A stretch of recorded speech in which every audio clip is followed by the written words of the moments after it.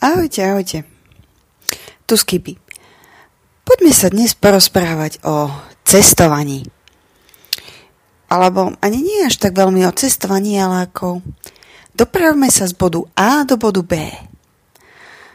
Cestovanie bereme, že je teda možno aj nejaký pobyt a tak ďalej. Čiže preprava z bodu A do bodu B. Štandardne veľa ľudí hneď napadne preprava autom. Ja to beriem, sú vodiči a nevodiči. Sú teda ľudia, ktorých šoferovanie baví a oddychnú si pri tom a je to super špica zábava. Potom sú takí tí, ktorí nešoferujú z presvedčenia a potom sú takí tí, ktorí ešte nemajú vodičák. Prípadne nikdy nedošli na pointu toho prečo.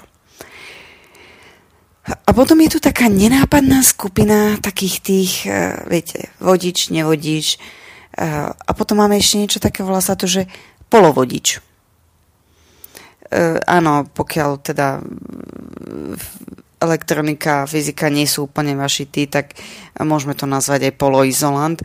Ale berme to tak, že je to niekto, kto akože má vodičák, ale má ho tak ako ďalší doklad s fotkou.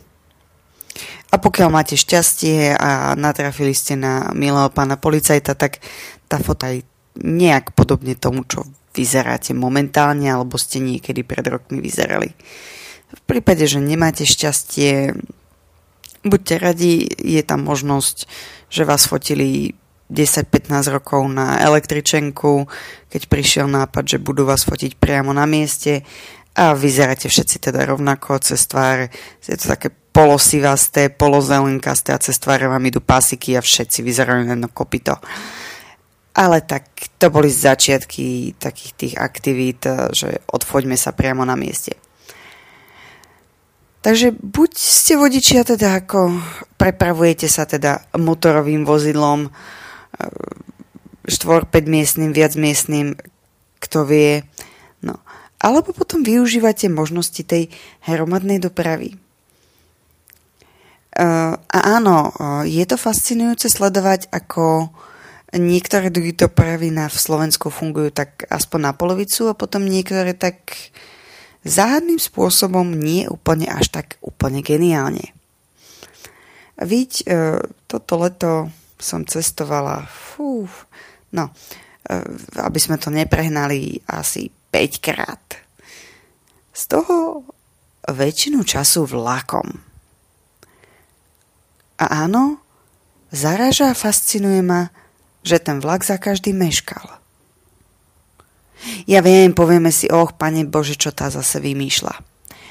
Na druhú stranu mám pocit, ako keby na niektorých tratiach bolo podmienkou. Ak tu nebude meškanie, nie je to správny prístup. A tak sa občas zamýšľam, prečo pri takomto cestovaní nemáme aspoň nejaké odôvodnenie. Niečo sa reálne deje, ale vysvetlenie, že z prevádzkových dôvodov vlak bude meškať 10 minút. Čo sú prosím pekne prevádzkové dôvody na trati, kde nie je výluka a ten vlak ide cca minimálne tou 60-kou, tak aký je to prevádzkový dôvod? Začínam byť asi veľmi rýpava.